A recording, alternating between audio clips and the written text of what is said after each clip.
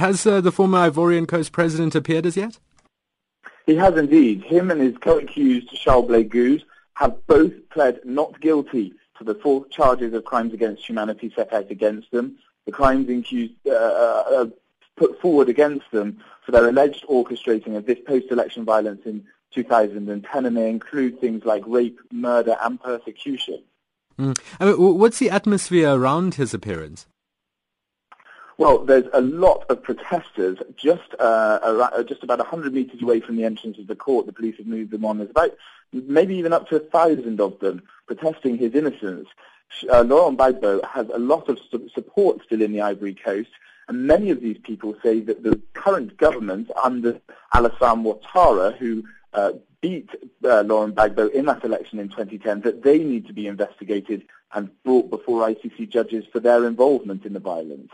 So there's a strong kind of atmosphere. There's lots of people out there saying that Laurent Gbagbo should not be on trial here in The Hague. We had one of Laurent Gbagbo's supporters on the show yesterday who said, the ICC has been delaying this trial and he's convinced that the reasons for those repeated delays is because they have no evidence of the charges being leveled against him. Is there any evidence?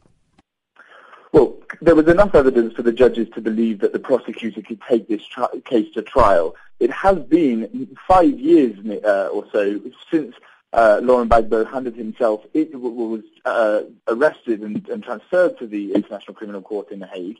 That is a normal set of time before a trial starts for the ICC, I'd say.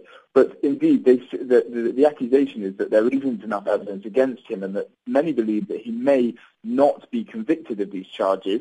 I've been speaking to some of my contacts here at the court, though, who say that the prosecutions are saying that they have something up their sleeve and that they might have a surprise for us when they begin their readouts in the court later this afternoon.